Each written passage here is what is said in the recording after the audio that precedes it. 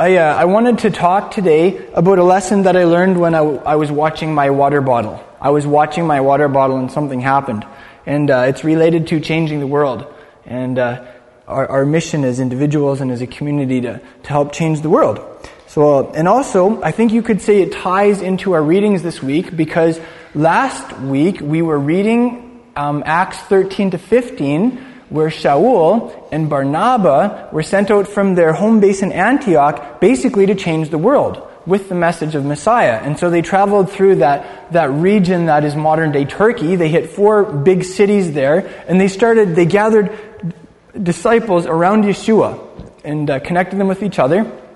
Remember last week we talked about how that's almost like could be pictured by a campfire. When you get that tinder and you get those little sticks and you introduce the fire into their midst, and then it takes off from there. And ideally it becomes a big toasty bonfire, or sometimes it even becomes a raging forest fire. So we saw how they did that. In this week's readings, Acts 16 to 18, Shaul goes back through that area, checks up on those communities, and then he travels across, I think that maybe that's the Adriatic Sea, I'm not sure, I didn't look it up. But anyway, he travels across from the land region that is modern-day Turkey to the land region that is modern-day Greece. And he goes through Macedonia and Achaia. A couple of the main cities there were Philippi and Athens that were mentioned. And it's very much the same thing. What I'm going to be talking about today is tied into what Paul was doing. Paul would go into an area and he would address people and their belief systems and talk to them where they were at, and he would show them how some things that they believed didn't really line up with what they really believed.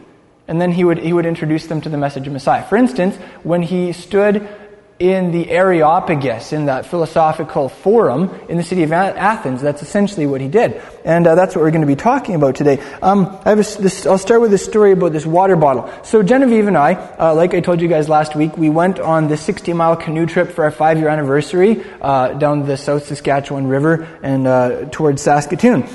And our first afternoon on the river, we pulled up the canoe on this big sandbar island in the middle of the river. And there were no clouds in sight, but there was a scorching south wind. It would be like the equivalent in Israel of a Khamsin. If any of you have been in Israel and you've encountered a Khamsin, it's like this scorching wind from the desert.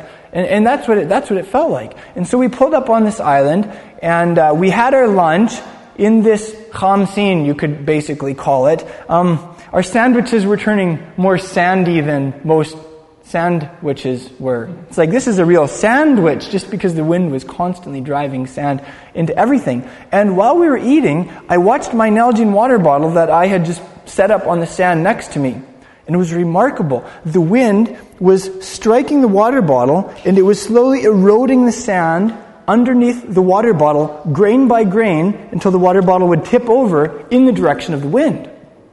It was almost like one of those things you wouldn't generally see in nature. You could imagine seeing the wind just strike the water bottle so hard, like a plow wind, that it would knock it over. But in this case, it undermined the grains of sand underneath the water bottle, and until it toppled in the direction of the wind. And I set my water bottle back up, and within a minute it had fallen over again, and I set my water bottle back up, and that time I watched really closely, and I could just watch those little granules of sand just ricocheting off of the water bottle and being undermined until it plopped over. It was kind of fun, just on a watching level. But I started thinking about that, and I had an insight about that I want to share with you today. I think basically what the wind was doing with my water bottle was what Paul was doing when he was speaking to those philosophers in the city of Athens. And it's what we are doing also as Yeshua's disciples in this city. When Paul went into Athens, he established some connection points with them, some common understandings that they had, like that there is a creator and that we were made like him. And then he went on from there to draw some rational conclusions that undermined their idolatrous system, that undermined the way they were worshiping and who they worshiped.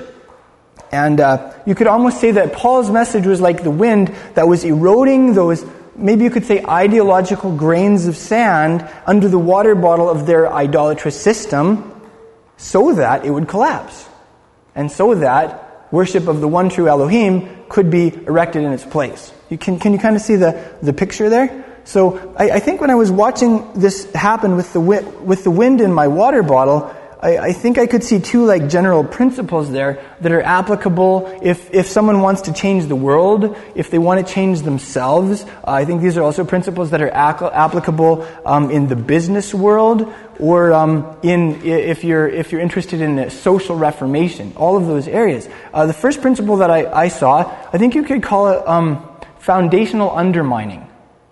The wind was undermining the foundations that water bottle was set up on until it toppled. So everybody say foundational undermining. I know that's kind of a big clunky term. I'm trying to think of a simple sticky term for that principle, but I haven't been able to think of one. Can you guys think of any instances in your lives or in the world around us where the foundations of something are undermined until they collapse or topple? Oh, okay. So in medieval times, you said sapping is when they would dig underneath the wall until the wall toppled. Okay, and then they would gain access to the fortress or city by the means. Okay, excellent example. And this is a broader principle. Like, for instance, if you drive your tires until they're totally bald, one day it's just going to blow. That's like undermining the tire until one day, boom, it's gone. Yeah, that's a great example. In communism in Russia or in China, they took the children in those countries and they didn't even bother training the children, the parents so much in the ideals of communism. They more focused on the children because they knew that the children were the foundation of the country. And if they eroded those children's beliefs in their traditional systems, and if they indoctrinated them in the beliefs of communism, that those old systems would topple and communism would be a structure that stood. Yes, that's a great example. Yeah, that's true. And it's interesting too. You could say that like when a certain number of individuals become aberrant in their thinking and behavior, then eventually that's like undermining the foundation, and eventually that country's legislation will collapse and be changed. Hey, absolutely. Well, I can't think of any stickier terms. We'll just call that maybe foundational undermining, or I guess we could call it sapping, like you said, right? It's a word I've never heard before, so I like new words. Thank you for that, Levi. Okay, sapping. The second principle I think I could see at play with the wind undermining my water bottle, and also it's a principle that's at play in how we influence the people in our lives, for good or bad. I think you could call it the sudden gradual shift. We'll call it the sudden gradual shift. Okay, and what I mean by that is there was a shift taking place. The granules underneath my water bottle that were the foundation, they were gradually shifting. But then there was this certain tipping point where the water bottle suddenly radically changed its posture. So it was like a shift that was both gradual and sudden. Can you see that? There's an author named Malcolm Gladwell, and he actually wrote a book recently called The Tipping Point, and he included a lot of interesting examples in the world of law enforcement in New York, in the world of marketing, in the world of fashion, where there are these forces at work, and often they're behind the scenes or kind of under the radar, and then all of a sudden in one day it goes big, it goes viral, and that's the concept of the tipping point. So you could totally see the concept of the tipping point with my water bottle, right? And I would call that like the sudden gradual shift. Oh, really? Your dad worked underground in the gold mine, and they would drill and drill and drill, and suddenly the whole area would cave in. Great example, absolutely, yeah. So I have some examples of that we can look at. Oh, actually, before we do that, I think this is a spiritual principle also, though. Like, I'm using all of these examples in the natural world and in the world around us, but I think it's a spiritual principle that is very relevant for us as a community in accomplishing our mission. I'll give you two scriptures for that. In the book of Jeremiah, chapter 1, he's given a mission from Elohim. Elohim appears to him, and he sends him to speak his words. And Jeremiah says, "I'm too young." He says, "No, you're not. You're going to go where I want you to go, and you're going to say what I want you to say." And this is what he says in the book of Jeremiah, chapter 1, verse 10. He says, "Look, I have appointed you this day over the nations and over the kingdoms to," let's count them, "pluck up and to break down, to destroy and to overthrow, to build and to plant." Use 6 verbs there. The first 4 were destructive, and the last two were constructive. So I'm just going to read those again. You should just listen for that. Did you notice the sequence there? I've appointed you what, first of all? To pluck up. That's like if there's a plant in the ground, you pull the plant out of the ground so that its root systems are removed and the whole thing is exposed. Oh, and to break down. You could imagine a wall or a building being demolished by a bulldozer. It was like the Almighty telling Jeremiah, you are going to be my bulldozer. And you're going to be taking out some structures for me to destroy. That's pretty utter. That's basically removing something from existence. And to overthrow. What's that concept of? Turning something upside down. So you can hear Jeremiah had this authorization to mess stuff up. And then finally, what was the last two? To build and to plant. So you can hear that often before a new structure is going to be built, you have to demolish the old one. The bulldozer has to come in before the trades can come in and they can dig a new foundation and put up a new structure, eh? And then again, if you have a certain plot of ground and you have trees there that you don't want, out with the old trees before you have in with the new, right? So anyway, that's one scripture that underscores that concept. And then the other one is where Yeshua in Luke chapter 6 and in Matthew chapter 5 say the same things. And he said, woe to you who are full, because you're going to be hungry. But if you are hungry and thirsty for righteousness, you're so blessed. Happy are you, because you're going to be filled. It's that concept that we're like, each of us is like a Tupperware container. Each of us is like a vessel. And we're this empty container, and we're going to be filled with something. And if you're filled with trash, or with false material, that has to be removed before you can be refilled with the true, before you can be filled with the good stuff, eh? So can you kind of hear that idea? If you have, let's say if you have a water bottle erected and you need to get that out of the way before you can, let's say, replace it with a new one, because the old one is full of toxicity and poison, then you get it out of the way, you knock it down before you can maybe replace it. You can kind of hear the idea there, hey? It's kind of the concept of like out with the old before in with the new.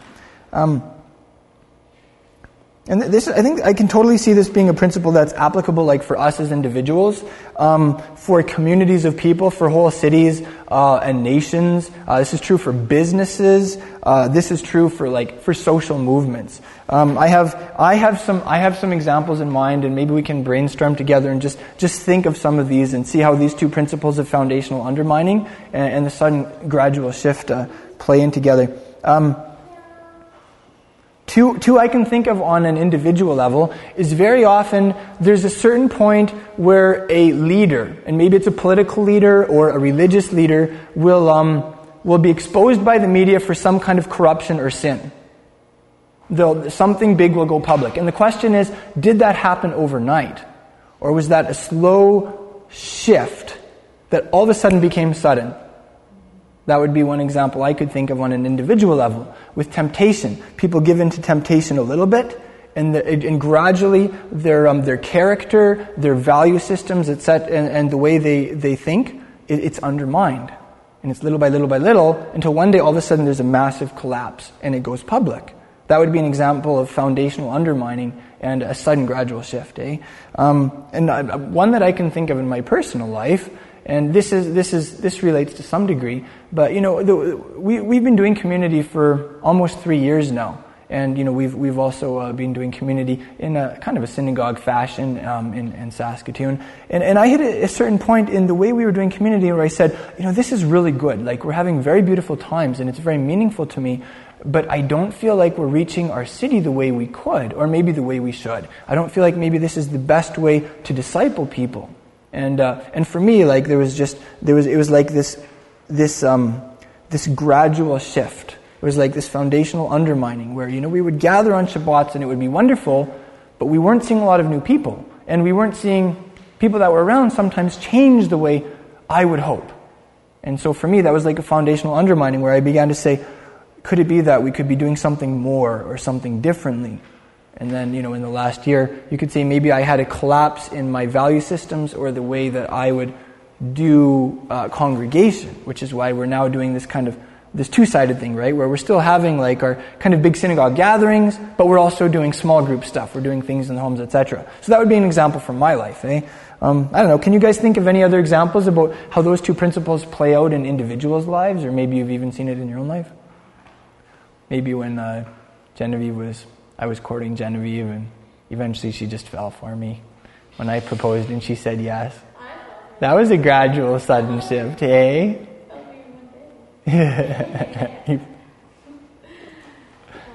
How about, that's on an individual level. What about on a social level? Let's say with how societies operate and the way they relate to each other and to outsiders.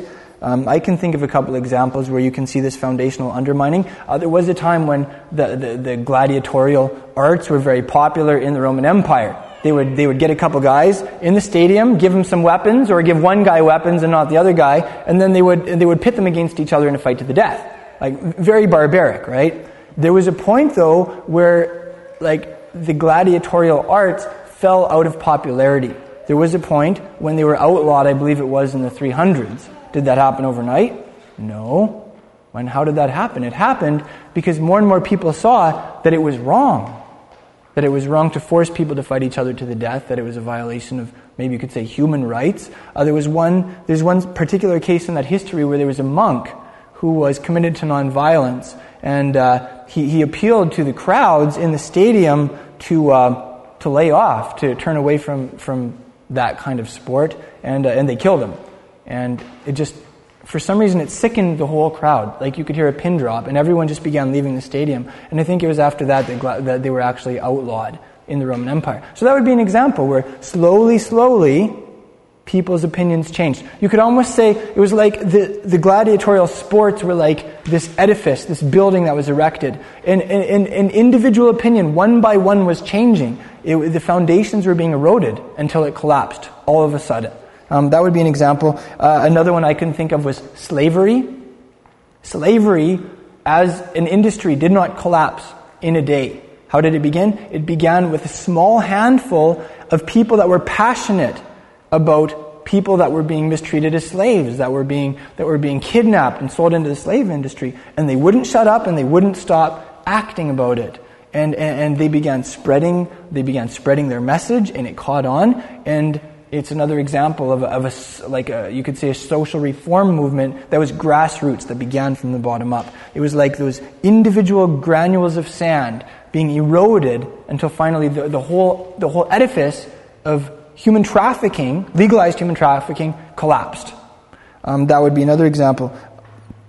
I don't know. Can you guys think of any other ones in terms of social movements and reform?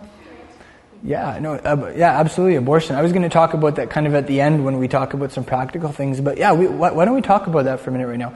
You know, to a degree, I think that's happening. Like, there's this attempt at undermining the ideological foundations that abortion is built on and the value system it's built on. But to another degree, I don't know if that's happening. Very often people think we are going to solve this problem of abortion, of this violation of defenseless human beings being murdered, on a legislative level. If we can just somehow get the right act and just ram it through Parliament, if we can just get that legislation, and maybe even with maybe seemingly innocent legislation, but with a Trojan horse in it, that kind of concept, then we can stop abortion in a day. I don't know if that's going to happen, quite honestly. If you look at that principle. When you live in a democracy, the decisions in a democratic government reflect the opinions of the majority. So if you have a majority of people that want abortion, you're probably going to have abortion, generally speaking. So I wonder if the solution wouldn't be to begin changing individual minds. What if every follower of Yeshua in our country engaged a couple people, just one or two people, and began to influence those people against abortion? Just on a one-on-one level, right? I'm not talking about big campaigns on TV or in the media. I'm not talking about legislative campaigns even. No, I'm not against those things, right? But too often, in the evangelical world, I see people that are against abortion, and so they go the route of trying to solve this thing politically, or through this legislative system, or through decisions in courts, and they try and solve this thing through mass media campaigns, and they pour a lot of money and a lot of effort into it. And I'm not saying I'm against that, but often those people don't spend any time doing one-on-one stuff with the people on their block or in their neighborhood or with coworkers. Maybe there's a girl on their block that lives a couple doors down who just got pregnant. But because those people are so obsessed with the big picture out there and fighting, maybe they don't have any time, or they don't spend any time building bridges with their own neighbors. But the idea of those granules of sand being eroded is like working with individuals, eh? So I don't know, that's my personal take on that issue. I'm not an expert, but I think we need to be focusing on individuals, because that's what's going to change the country. Hi, baby. You want to sit with me for a minute? Okay. Only if you're really quiet, okay? Yeah. Okay. Yeah. How about, I don't know how well read you all are all on the business world. Maybe Mike and Shoshana more than some of us. But have you ever seen those principles at work in the corporate world or with individual businesses? It's kind of the foundational undermining and sudden gradual shifts. Taxes? Well, you can see, I think you could see with corporations, though, that often corporations get so large, like they slowly degenerate, they slowly rot from the inside out, and they lose their values, and they're often just out to kind of preserve the majority, and everyone wants to keep their job, and eventually, you begin to lose your value, and eventually it's just gonna, in a day it can go belly up, but it took years to get to that point. How about on a national or political level? Can you think of some examples on a national political level where you see foundational undermining and like that sudden gradual shift? A couple I thought of were the collapse of the Roman Empire. Do you know who was responsible for the collapse of Imperial Rome's power? The Romans. The Romans. Mm-hmm. Say more about that. Yeah. Romans lost faith in their own system to some degree. A lot of them got really lazy and began just living off welfare and living for entertainment, bread and taxes, and assigning all of the work that the Roman Empire needed to grow to slave labor. It's not going to keep you going for too long. I think another person that was responsible for the collapse, or you could say the flip of the Roman Empire, was an itinerant rabbi who never wrote a book or did anything too impressive on a political level, named Yeshua. He started this grassroots movement. And before you know it, that belief in this man as the true king spread all through the Roman Empire like wildfire. And it began eroding the foundations of the Roman Empire, which was faith in Caesar as God, as the ultimate authority. More and more people began paying, they continued to pay their taxes, and they continued to obey the authority of Caesar to the degree that he didn't conflict with the authority of the true King Yeshua. But scholars estimate by the time that Constantine came on the scene in the early 300s, there was a pretty decent percentage of the Roman population that was believing in Yeshua, despite 10 major thrusts to wipe out that movement.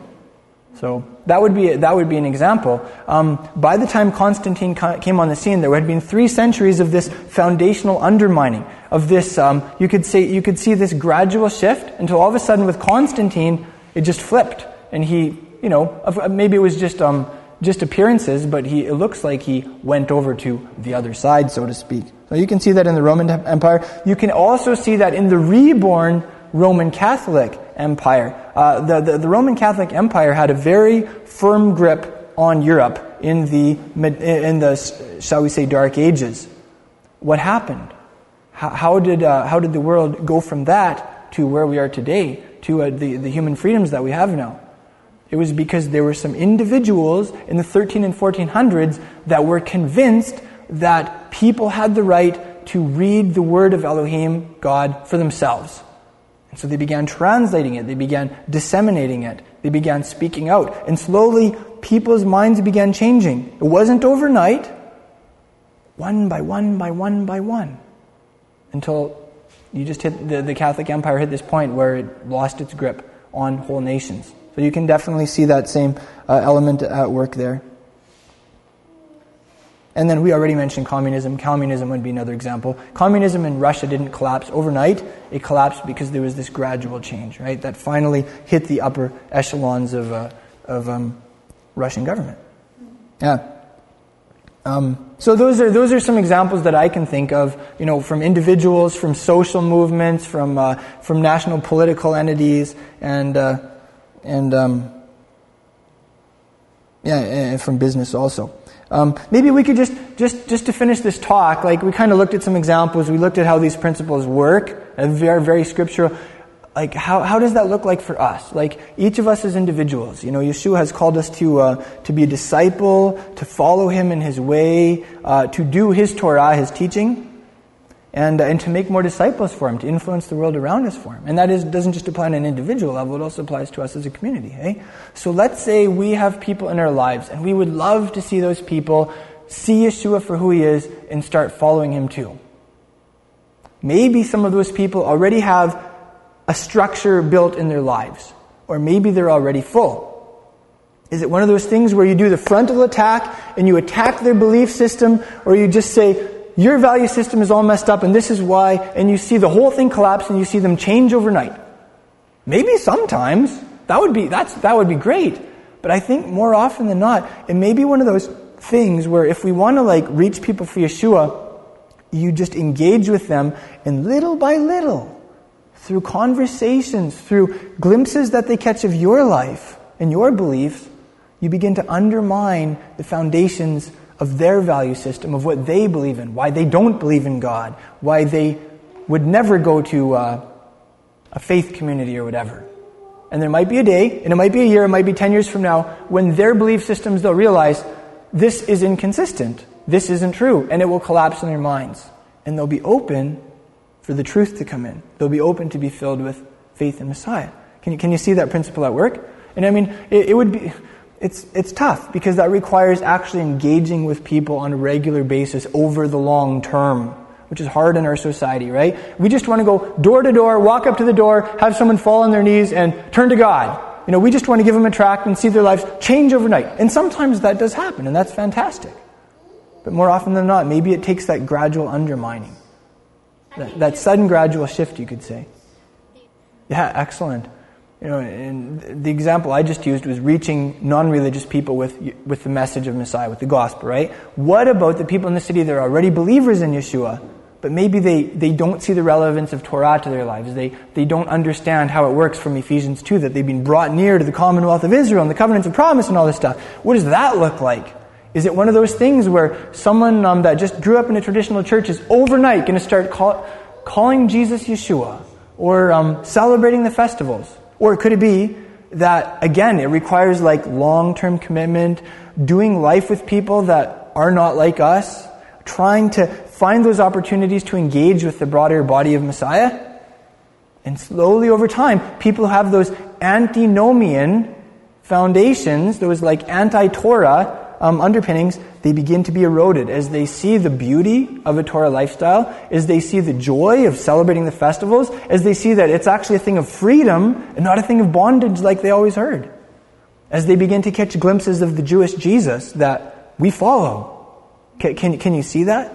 So again, it's maybe it won't happen overnight. It's one of those gradual things that all of a sudden overnight you will see a sudden shift though, long term. That's my belief.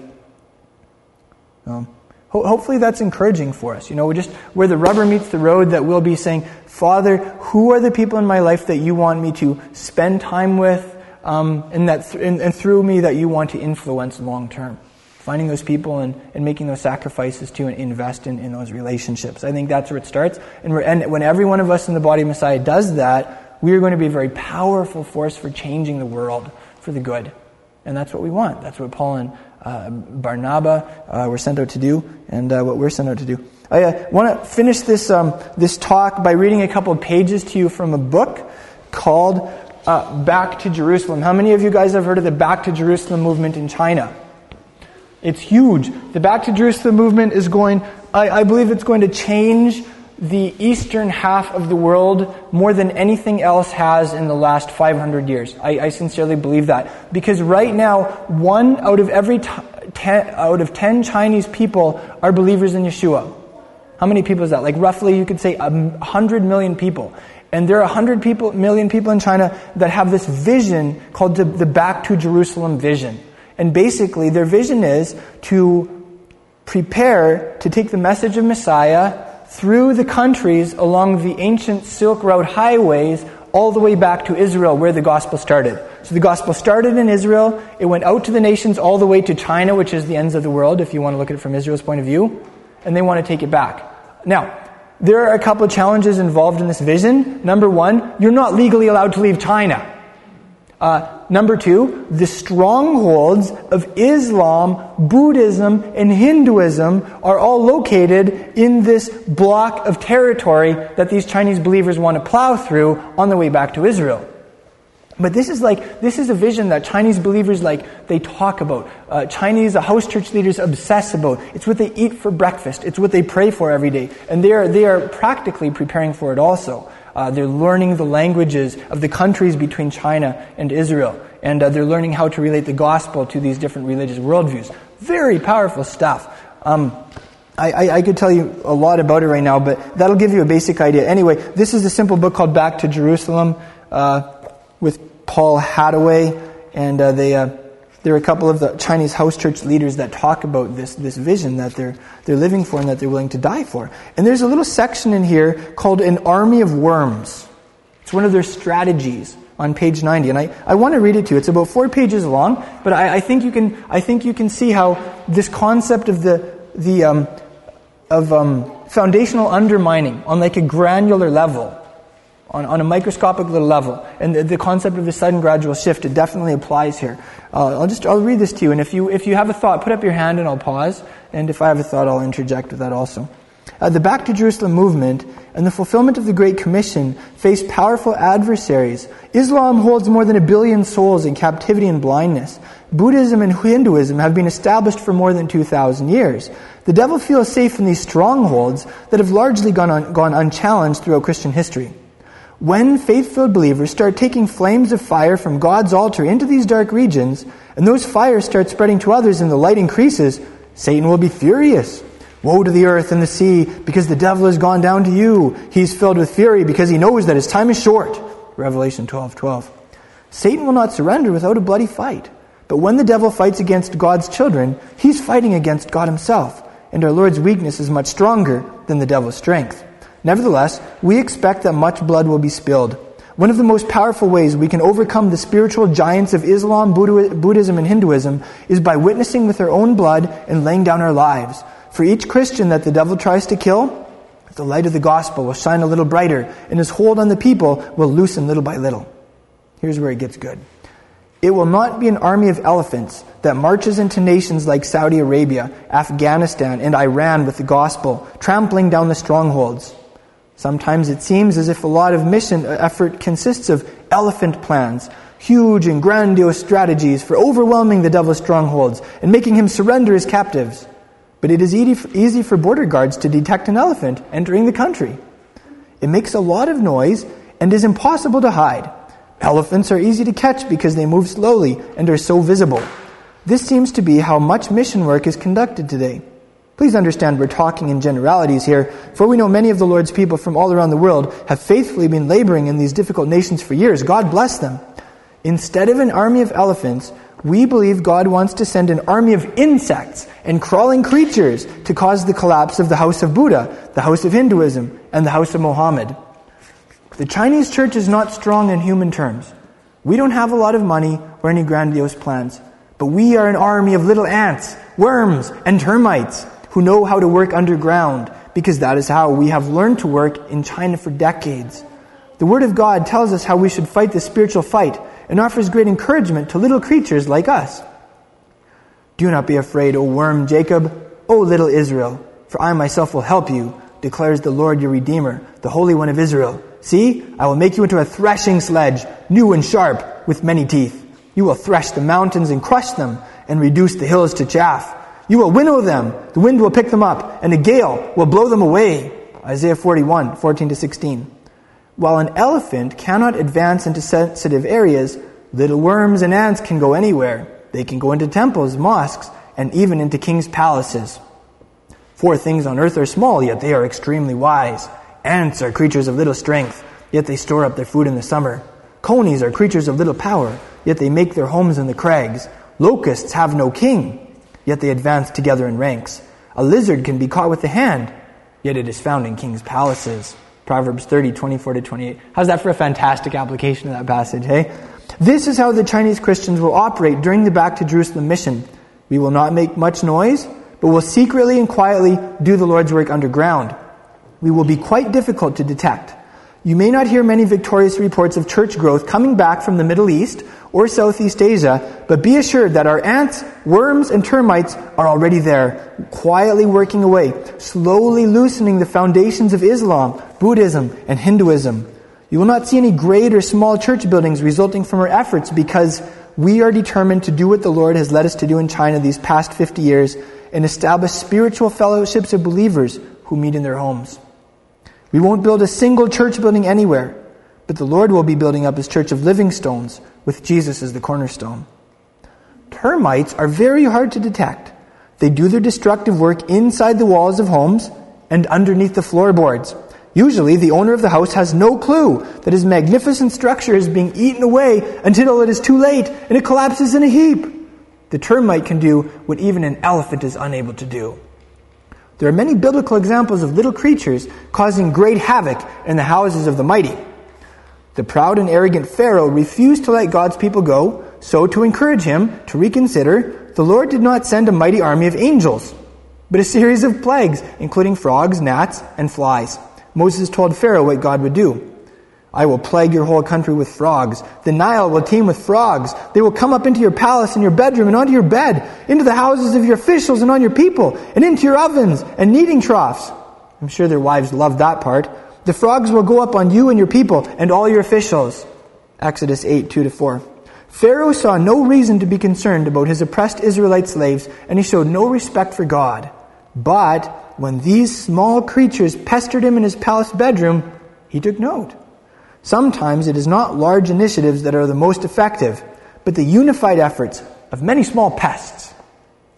In the 2nd chapter of the book of Joel, we have a vivid description of an army of locusts that the Lord refers to as, quote, my great army that I send among you.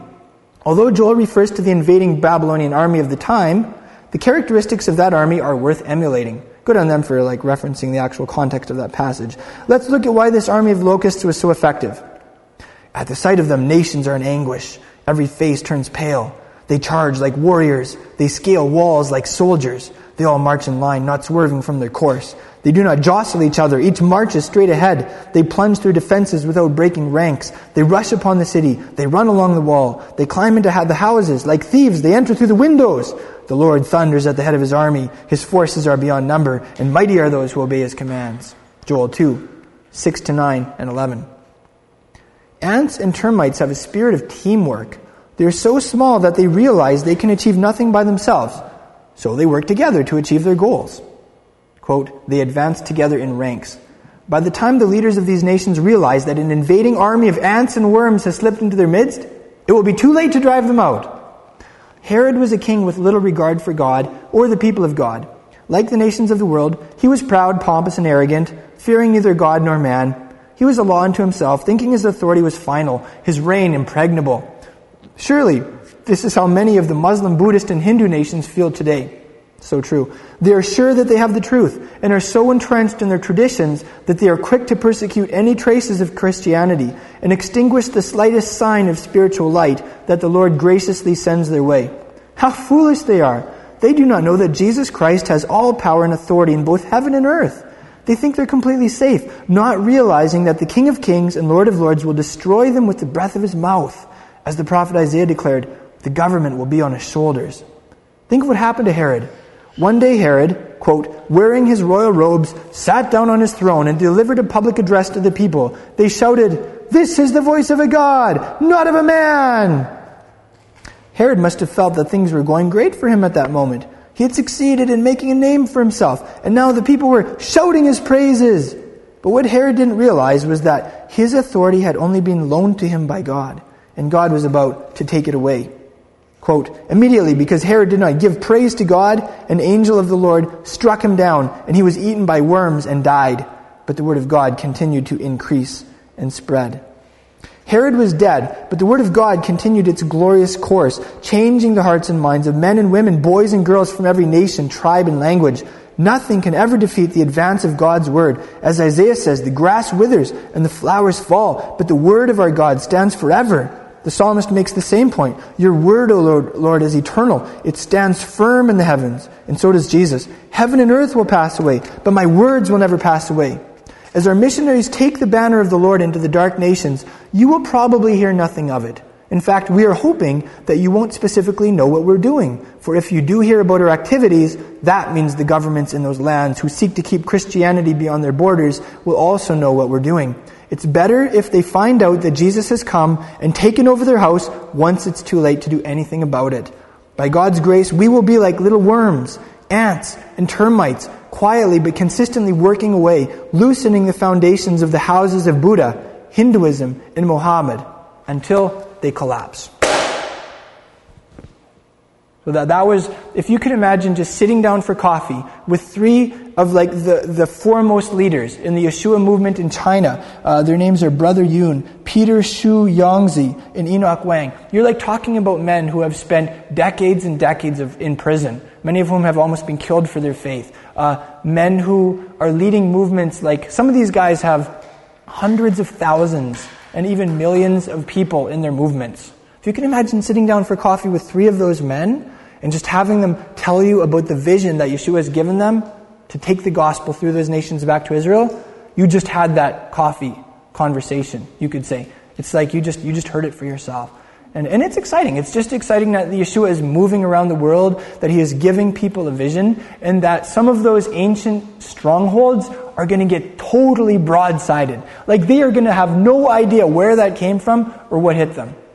And that strategy that Yeshua gave those Chinese believers, I believe it also applies here. Because there are strongholds, there are mental strongholds, there are value systems that are false, there is idolatry that happens in our culture too. And maybe it isn't so in your face, religious, like Hinduism or Muslim or Buddhism, but materialism is just as religious. Atheism is just as religious. There are a lot of things like that, right? So anyway, we have a job here too, and maybe we get to be pests for Messiah also. We get to be like his army of ants or termites or worms that undermines the foundations that some of the negative things in our society are built on, so we can see them collapse, and so we can see Yeshua's kingdom built in our city and in our country. Who's the author? The book is called Back to Jerusalem, with three Chinese house church leaders, and the English author is Paul Hattaway. Hattaway. Yeah. There's a related book called The Heavenly Man. It's the story of Brother Yun, one of these men. Just on a little side note, when we were producing like Hebrew Quest, the 40 Hebrew lessons, we packed those lessons restoration, right? Like I put in so many Pro Torah plugs and all of that, right? And I made a lot of practical applications. And like part of my heart for where I hope Hebrew Quest eventually goes is into China. Because there are these Chinese believers with this mission to go through these countries and to make it back to Jerusalem. But what are they going to do when they make it back to Jerusalem? Wouldn't it be nice if they had a basic concept of Torah, if they understood some of the basics of the Hebrew language, so that they could like floor Jewish people by communicating the good news of Yeshua like on a Jewish level and in Hebrew? Wouldn't that be awesome? That's my dream. And actually, I'll share something really cool with you guys. Like on our holylanguage.com website, I have like a Google Analytics thing installed where it tells me where our web traffic is coming from and which languages spend the most time on our site. Guess what the number one language on our site is? English, that's right. Guess what the number two language on our site is right now? Chinese. So after English speakers, we have more Chinese speakers working through Hebrew Quest and learning Hebrew from us than anybody else. It's one of those things where it's like you're the sower and you're just throwing your seeds out there. And they're going into China, and you'll probably never see where they go. But hopefully those Chinese believers that are studying Hebrew with us or online will make it back through those countries and they'll make it back to Israel, and they'll be able to communicate powerfully the good news about Yeshua in a way that maybe we never will or we never could. I love that, Genevieve. I'm part of the Back to Jerusalem movement too. I'm part of that. I like that. Count me in. Shalom, I'm Izzy Avraham, and thank you for joining me for this talk. I delivered these messages live during the years I was leading a congregation. They're now hosted by my Hebrew school, Holy Language Institute, at holylanguage.com.